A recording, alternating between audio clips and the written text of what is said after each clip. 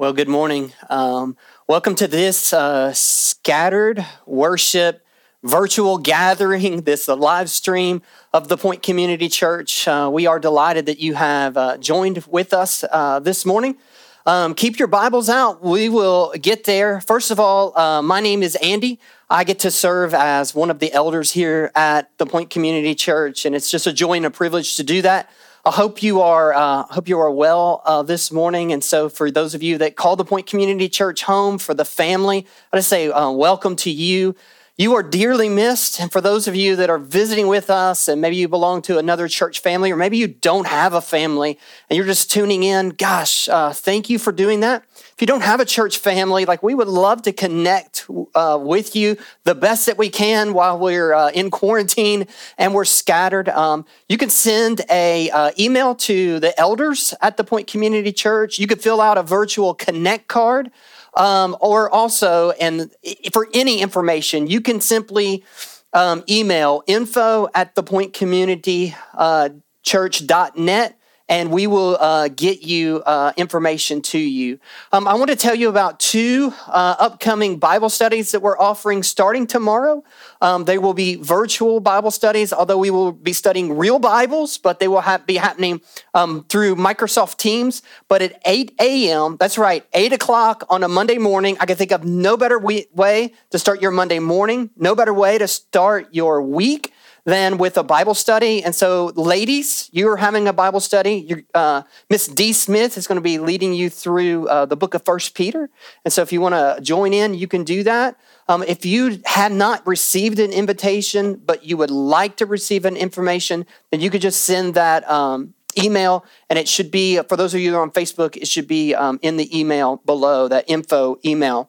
Men, we will be starting a Bible study. Pastor Sean Post will be leading us through our beginnings Bible study, where we're looking at the book of Genesis chapters 12 through 50. And that will be happening at 7 p.m.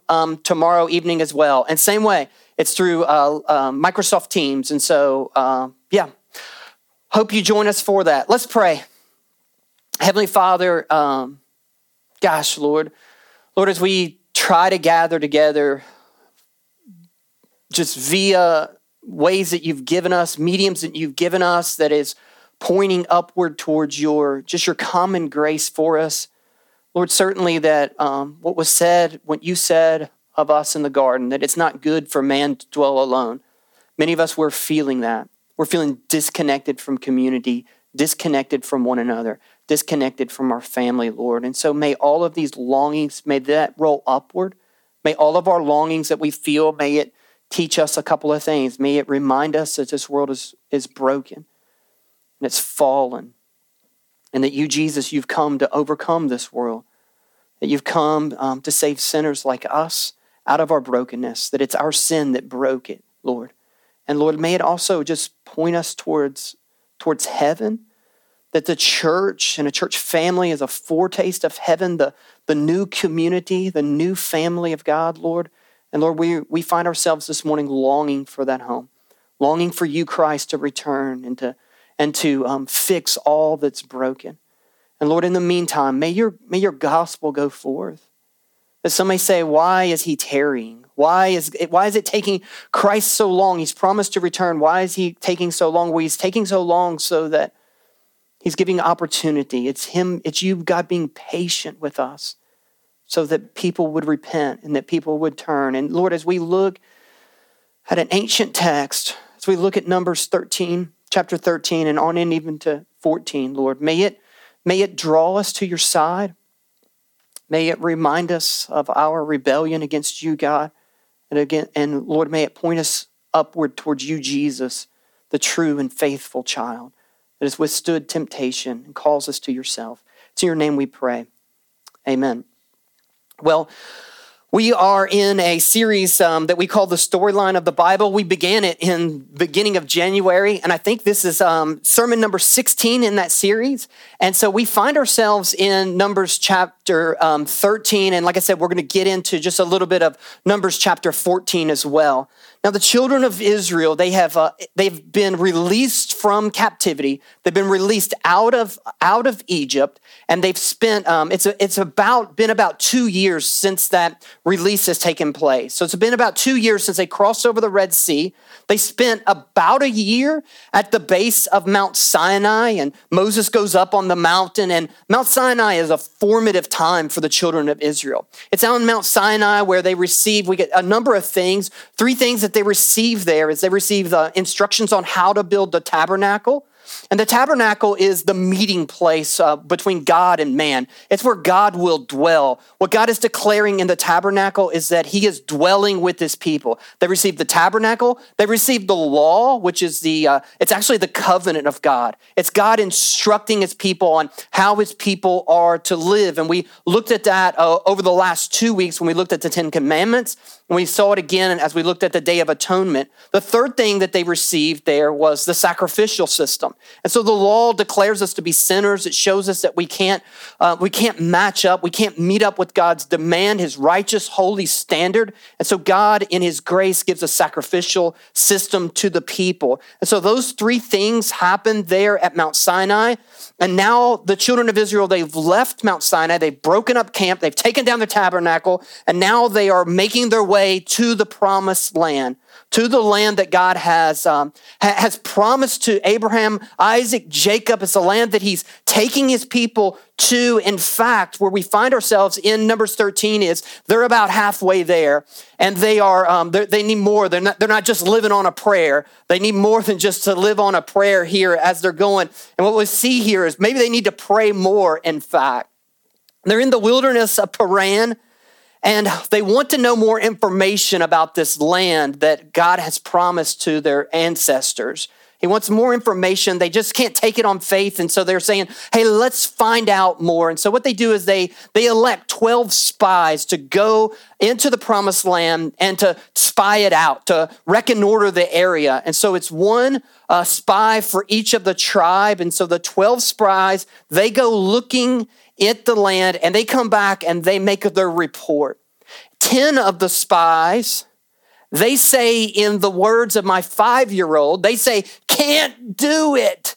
Like, that's what my 5-year-old says anytime she meets any sort of obstacle, can't do it. And that's what 10 of the spies do. They come back with the report of can't do it. In fact, if you have your Bibles, look at it with me.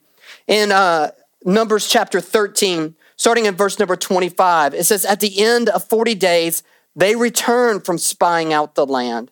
And they came to Moses and to Aaron and to all the congregation of the people of Israel in the wilderness of Paran at Kadesh.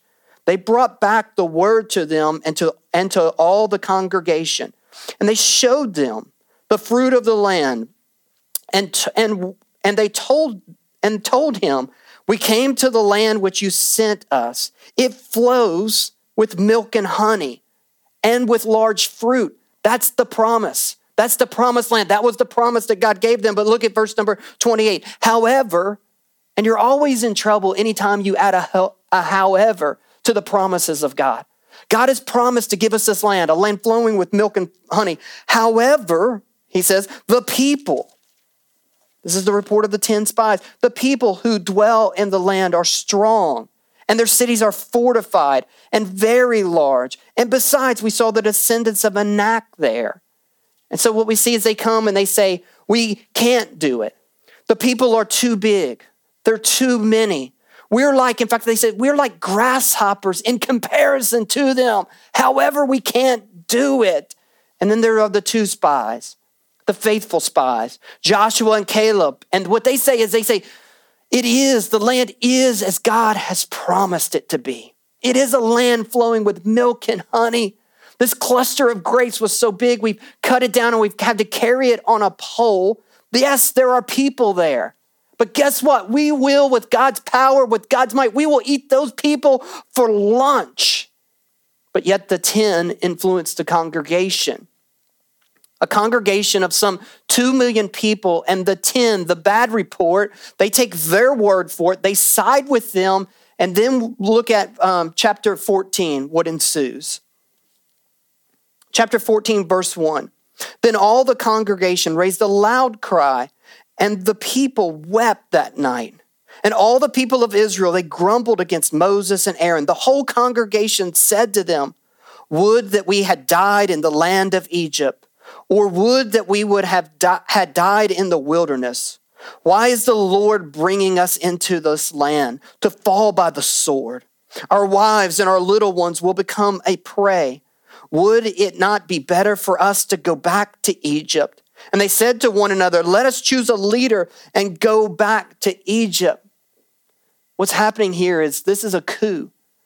They are going to elect, they're going to vote for a new leader, and they're going to march their way back into Egypt. And this decision, this action, it kindles the wrath of God, and it brings upon this generation of people the judgment of God. That at first God is going to strike them down, but then Moses again, he intercedes on behalf of the people, and God says, okay, but then here's the judgment that comes. They will not, this generation will not enter into the promised land. Only the children of this generation, only the two spies, Joshua and Caleb, will enter into the promised land, and the rest will perish in the wilderness. Now listen to me. Let this sink in for just a moment. The same men and women that saw God's might and power as it was displayed in Egypt through the plagues, the same men and women that believed God's word, that by faith they applied the blood of the lamb over the doorposts and the lintel and saw the death angel pass over. The same men and women that were released from captivity from Egypt, that plundered Egypt, that went to the bank of the Red Sea, that saw God part the Red Sea, that walked on dry ground, that then turned around and saw a ensuing army, Pharaoh's army come, and then Pharaoh's army be crushed, be swallowed up, be destroyed by the Red Sea. This same group of people will not enter into the promised land. And again, this is just maybe as much as 2 years has happened. That God's verdict as it comes to his people, that what God finds them guilty of, is God finds them guilty of rebellion. That's what he declares this to be. That my people have rebelled, they have turned away. Their desire is to return to captivity in Egypt. Now listen, their brand of rebellion, it isn't what we normally think of when we think of rebellion.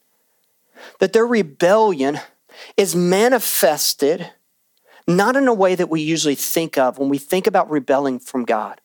It isn't that they've turned to rock and roll music and sexual promiscuity and all of those things. They're not having Woodstock in the wilderness. That's not what they're doing here. Their brand of rebellion isn't that they've invented some new drug. Their brand of rebellion isn't that they're now murdering one another. Their brand of rebellion, or I should say it like this maybe, their rebellion is being manifested by grumbling and complaining. The sentence of exile and death for them, it is manifested by their grumbling and complaining.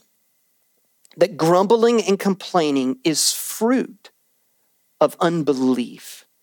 That's the real issue. The real issue isn't even rebellion. The real root issue that's at hand is the root issue of unbelief in their hearts. The unbelief is the opposite of faith.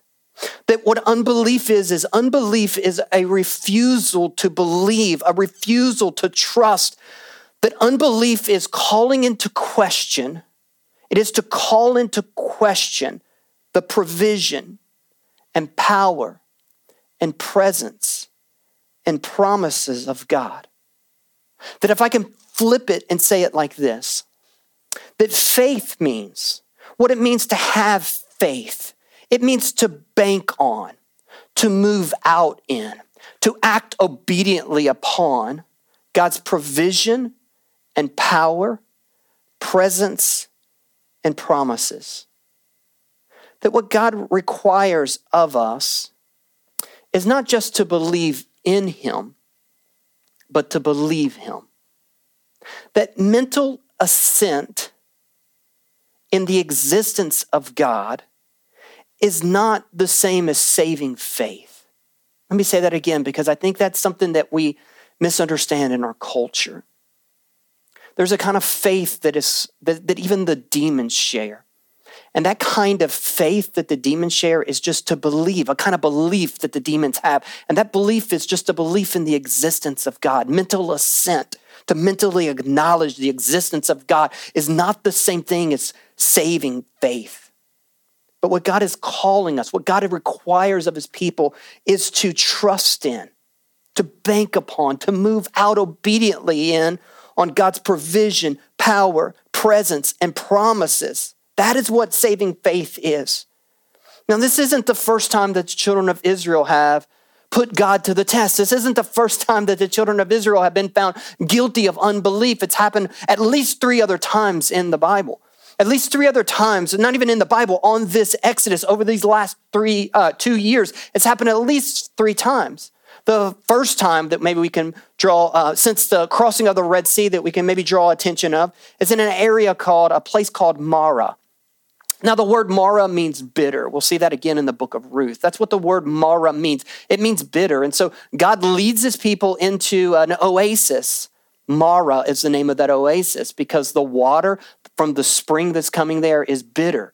The water there is bitter. And so what you see God's people, they begin to grumble and complain because they're thirsty. They begin to question God's provision. God, you've let us out here and now we're going to die of thirst in this wilderness, in this place. Like, how can you do that? And then what God does is he miraculously turns the bitter water of Marah into sweet water as they drink of it. Another place where they put God to the test, that they grumble and they complain, is again at Mount Sinai. Now, Mount Sinai, like I said, it's formative. Like at Mount Sinai, Moses climbs up to the top of the mountain, and there he's meeting with God. Now, this is unlike any other meeting of God, any other prophet of God. This isn't like Muhammad when he goes into a cave and comes out and says, I met with Allah there. It's not like that. That God comes and he meets, and it's very public before the very eyes of the people. That as God meets with Moses on Mount Sinai, that there's an earthquake and there's lightning and there's thunder and there's smoke. It's obvious something is happening on top of that mountain, more than what Moses could just make happen, more than what Moses could just counterfeit that is occurring on top of that. And then as Moses comes back down, what have the people of Israel, what have the children of Israel done? Well, they've made for themselves a golden calf. They've turned to idolatry, but the idolatry isn't that they're wanting to replace their God that has led them out of Egypt. They're not wanting to replace him, but they're wanting to image him. They're actually breaking the second commandment. And in the golden calf, what they're saying is, this is Yahweh. This is our God. This is the God who appeared to Abraham, Isaac, and Jacob. This is him. And what they're showing there is, again, they're showing their lack of faith in God's presence. They're calling into question God's presence. And what they're saying is, we want a God that we can touch. We want a God that we can tame. We want a God that we can see. The third time, or another time that they call into question God's provision and presence, it happens in a place called Meribah. The word Meribah is named that because it means quarreling. Again, they run into a place where they have no water. They feel like they're literally between a rock and a hard place. And what God does, this is in Exodus chapter 17, what God does is he instructs his servant Moses to strike that rock. There's a rock there at Meribah. Strike that rock, and from that rock will flow water. Miraculously, he sends water. God provides manna for his people when they get hungry. Over and over again, God has shown himself. He has shown his provision, and they call into question time and time again, not just God's provision, but they call into question God's character. They call into question God's nature. They say that if this God would rescue his people, then he must, and yet he's unable to save his people. He's unable to provide for his people.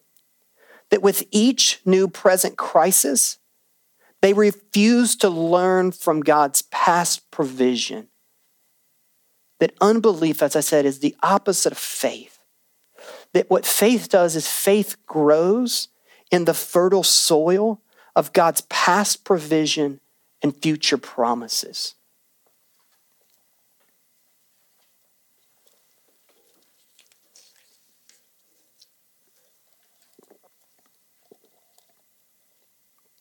What faith does is faith is believing that God is with you despite your circumstances. That circumstances don't reveal whether God is with you or not. That God is with you through your circumstances. And what we see now happening in the wilderness of Paran is now they're calling into question the promises of God. 500 years ago or more, God has promised Abraham this land to give it to them. And now God is working in their midst. The spies go in, they come back with a report. Their report is, it is just as God has promised. It's just as God has promised to Abraham, Isaac, Jacob. It's just as he has promised to Moses. It's just as he has promised to us. The land is just as he's promised. But, however, there's an enemy there. And what we see happening here is the fear rises up in those 10 spies. It's then transferred to the rest of the congregation. And in that moment, what the congregation believe is they believe in the fear over their faith. That fear is the enemy of faith. That fear, what it does is it torpedoes our faith in the future promises of God. The 10 spies, they come back, and what they say is that they have fear greater than their faith. And the 2 spies, though, they had faith greater than the fear, and the people choose the word and the report of the 10 spies. They choose fear over faith. Now listen, Joshua and Caleb don't say that what the 10 spies report is untrue. They don't say that, hey, you know what? There's not any giants there. The truth is there were giants, and maybe they were bigger, and maybe they looked badder. Maybe they were the descendants of the Nephilim. Maybe all of those things are true. Listen, faith does not make true things untrue. But faith banks on the power and the provision and the promises of God despite our real fears. That fear is a real thing. And feeling afraid and anxious and worried, those are real feelings. Is it sinful to feel those types of things? No, it's not sinful in and of itself to feel those things, but to remain afraid, to get paralyzed by fear, to be disobedient to the clear commands of God because you are afraid, because you are worried, because you feel paralysis of analysis, that all of those things, that they are not small, those that being disobedient because of fear, that's no small things. That all of those kinds of feelings, fear and worry and paralysis of analysis, they're indicators of something much deeper, and they're indicators of oftentimes of the sin of unbelief. It's been attributed, I think I've heard it attributed to Martin Luther. I heard it attributed to Billy Graham. And I'll just attribute it to my grandfather, another great and godly man, because I've heard him say this as well. That one time they asked a question about thoughts. In fact, the way I heard it was Billy Graham was asked one time about lust. Billy Graham, do you ever find yourself having lustful thoughts? And this is what Billy Graham said. He said, you know what? I can't prevent a bird from flying over my head, but I can prevent it from building a nest in my hair. And that's the way thoughts, negative feelings, negative emotions, even fearful things, especially about true things, happen in our lives. Is we can't stop those thoughts from entering our minds. But what we can do is we can prevent them from building a nest. We can prevent them from taking root into our hearts. And in fact, that's the exact thing that the writer of Hebrews does with this very text, with this very place, with the people of Israel in Hebrews, the 10th chapter. The the writer of Hebrews gives to us this warning. I'm sorry, this is actually Hebrews, the 3rd chapter. He says this, therefore, as the Holy Spirit says, today if you hear his voice, do not harden your hearts in the rebellion on the day of the testing in the wilderness. That's where we are in Numbers 13. Where your fathers put me to the test and saw my works for 40 years. Therefore, I was provoked with that generation and said, they always go astray in their heart. They have not known my ways. As I swore in my wrath, they shall not enter my rest. And then here's the word of warning to us New Testament saints. Take care, brothers, lest there be in any of you an evil, unbelieving heart, leading you to fall away from the living God.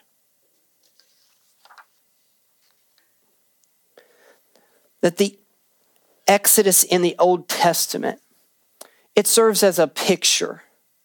It serves as a picture of God bringing his chosen, an example. It's God bringing his chosen people out of captivity, out of slavery in Egypt. Just as today he's bringing his chosen people out of our captivity to sin, out of the world and called to Christ. That Paul will say in 1 Corinthians chapter 10, he will say that all of this has happened as an example to us, the church, as instruction to us that we may persevere in our faith. That saving faith means to trust in, to bank upon, to move out obediently in faith on the provision, the power, the presence, and the promises of God that have been made to us in Christ Jesus. That the Apostle Paul writes in Romans, the 1st chapter, that the righteous shall live by faith. And faith in Christ, it isn't a one-time act that we do in our past that's marked by our baptism, but faith in Christ is what he calls for us all the time. It's what he calls from us every day, that unbelief is real and that inside of you there is this temptation, the presence of an evil and unbelieving heart that wants to lead you astray, that wants you to take you away from the living God. That's what the writer of Hebrews says there in Hebrews chapter 3. That we have in Numbers 13 is an example. It's an example of persevering faith shown by Joshua and Caleb versus a temporary faith that gives way to unbelief when problems arise. When a crisis comes, their temporary faith of the congregation to whom God's judgment will fall, the temporary faith of the 10 spies, that it gives way, this temporary faith gives way into unbelief. And let me give to us some good news and hopefully some practical help. Hebrews also says in Hebrews, the 11th chapter, the 2nd verse, it says that Jesus is he is the author and the perfecter of our faith, the founder of our faith and the perfecter of our faith. He's the one who initiates faith in us, and he's the one who sustains faith in us. He's sustaining our faith as we obediently believe. That it is no accident when we think about the life of Christ, that it parallels what we've been reading and studying here. That Jesus, he will be baptized, and then after Jesus' baptism, he'll go down into the water, he'll come back up again out of the water, and the Holy Spirit will descend upon him. Similar to the way that the children of Israel will cross through the waters of the Red Sea. That God's presence will dwell with them in the tabernacle. God's presence is it's dwelling upon, visually upon Jesus Christ. And after that occurs, it is no accident. Where does Jesus go afterward? He goes into the wilderness, where there he will be tempted.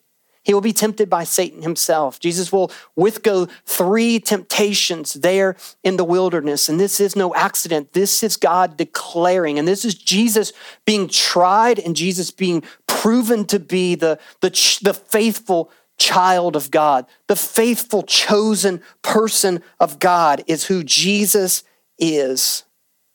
And listen, when you and I When we put our faith in Christ, when we place our faith in Jesus, then all of what Christ's faith has accomplished, all that is accomplished is transferred to you and I.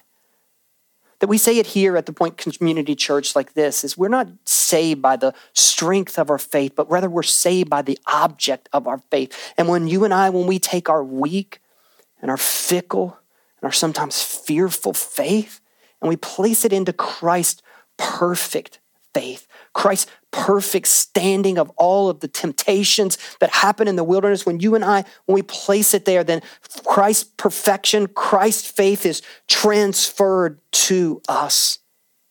And even though you may question 1,000 things in your life, there may be thousands of circumstances that come that may cause you to question. And at times you may be tempted to question God's provision. You may be tempted to question God's power. You may be tempted to question God's presence. You may be tempted to question God's promises.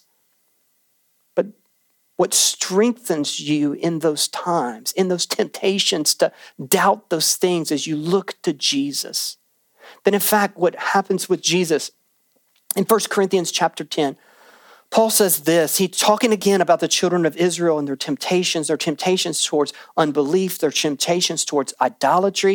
And he says this, that when they get to, whenever they get to that rock, and that rock is struck, and the water flows from that is a declaration to come and to drink, to come and to receive the provision that God makes. And what he says there is Jesus is that rock in the wilderness.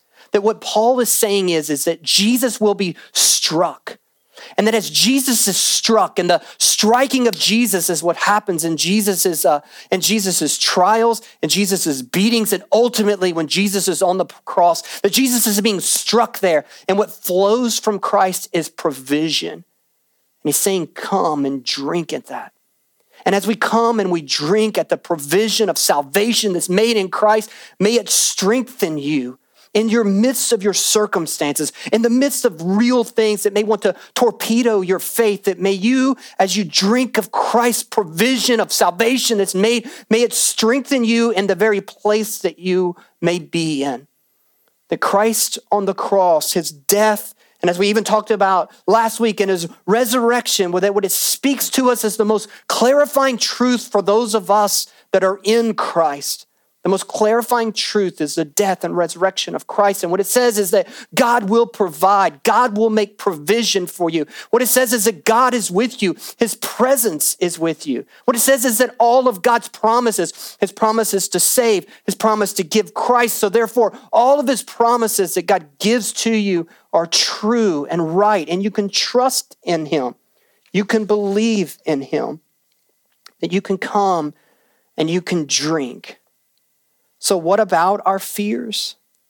What about our real circumstances? What about our real concerns? Remember, Jesus is the one who is the author, the initiator, the founder of our faith, but then also Jesus is the perfecter of our faith. He is the one who sustains our faith.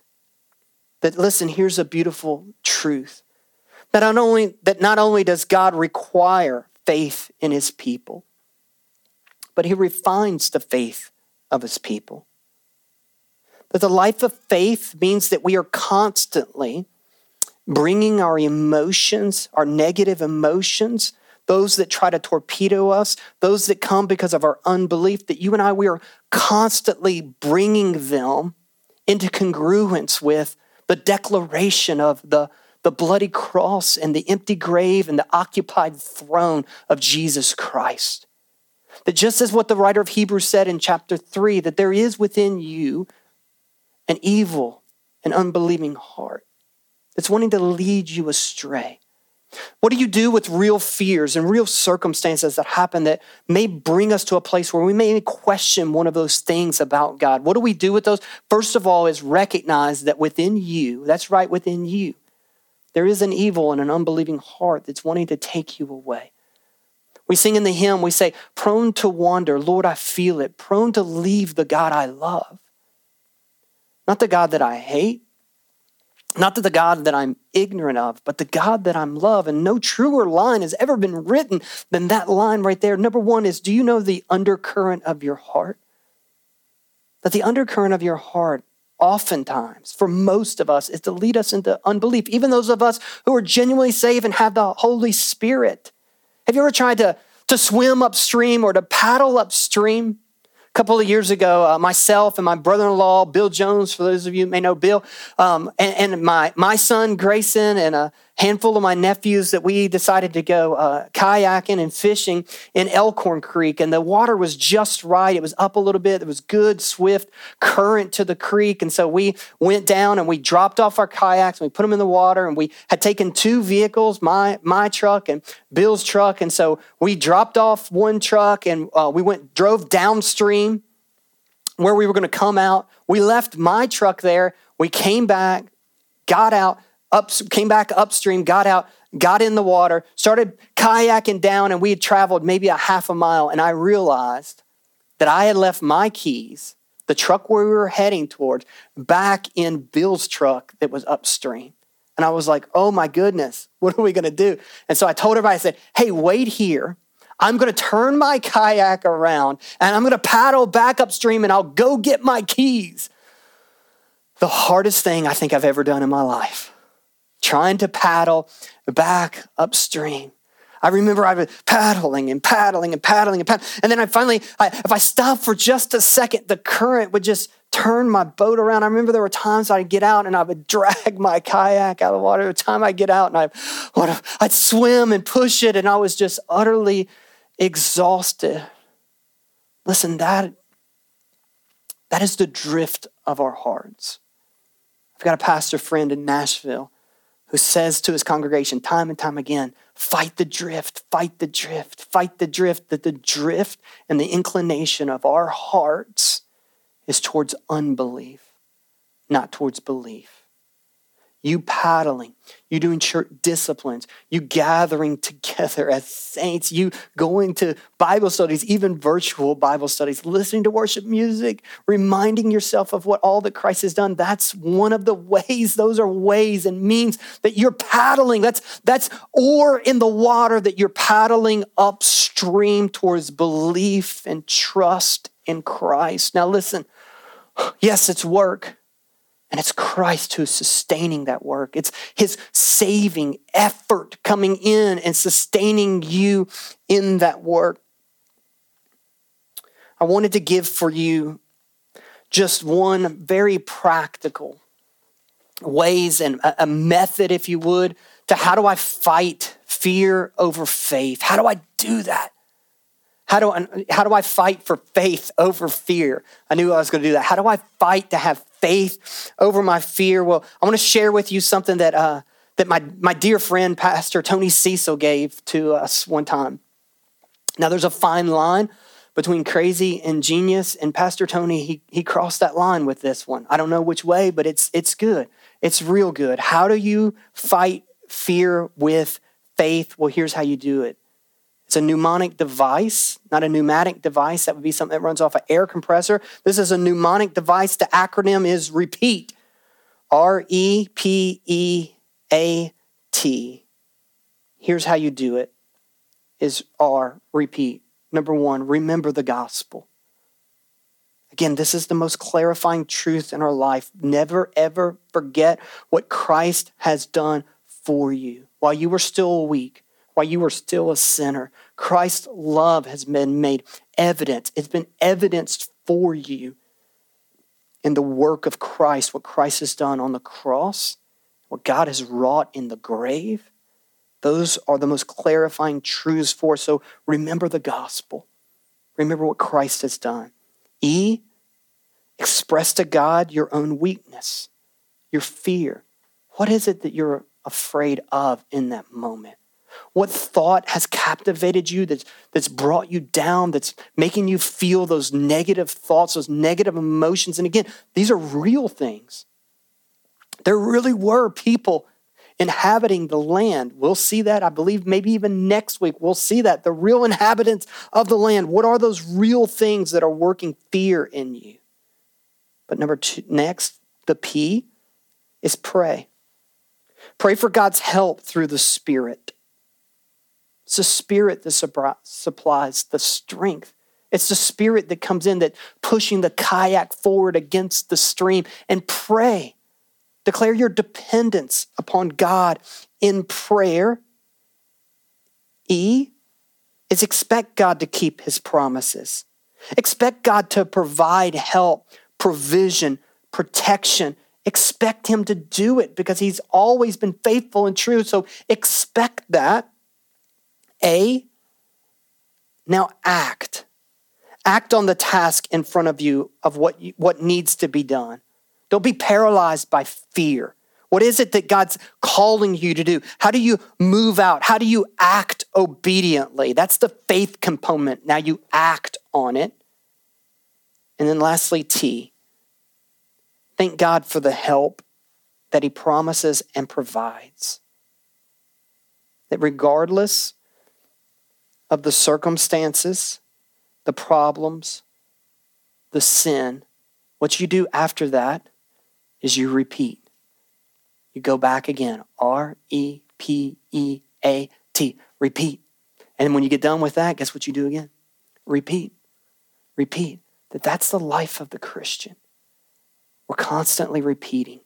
We're constantly going back over. We're constantly preaching the truths that are found right there in that acronym to ourselves over and over and over. And as we do that, watch faith shrink your fears. So we come to a time of closing. Let me just ask 2 questions.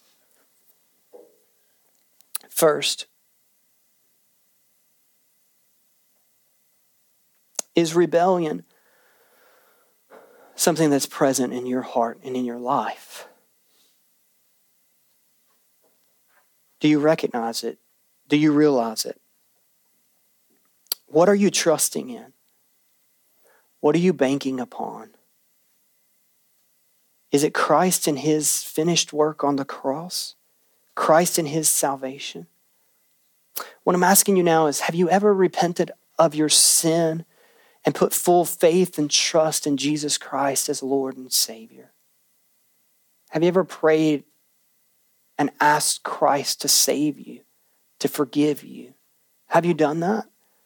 And is that decision, is that prayer, is that obedient act that you've done, is it being evidenced in the life that you live currently? Which brings me to this second question. The life that you're currently living. Is it a life where you're walking in faith? Or is it a life where you're walking in fear? Which spy are you? The 10 spies who return and say, we can't believe, we can't trust in God. That's ultimately what they're saying. Or are you like Joshua and Caleb, saying, no, despite my circumstances, despite what is true around me, I know this. God's promises are true. Let's pray. Father, we find ourselves, as you very well know, we find ourselves in a fearful state in this world. And we find ourselves fighting something, an unseen enemy that is fearful. Never before, Lord, for most of us, never before have we lived in a time where every day we get reports of the numbers of people who have been sick and the number of people who have died. And Lord, it reminds us of the frailty of our flesh, and it can also just inflict all sorts of fear upon us, Lord. Lord, may those of us who trust in you, may we have assurance and may we have confidence.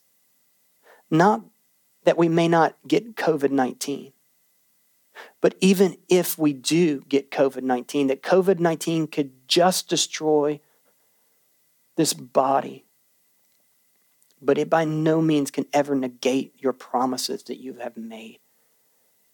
That your promise that you have made to those who trust in you and those who believe in you, that our sins are forgiven, they're buried in the deepest ocean, and that when we die, we will pass from death unto life. That we will leave the land of the dead and we will pass into the land of the living. And Lord, may that be true. May that hold our hearts. That may your death and resurrection be the most clarifying truth in our lives, Lord. And Lord, strengthen our faith. In your great name we pray. Amen.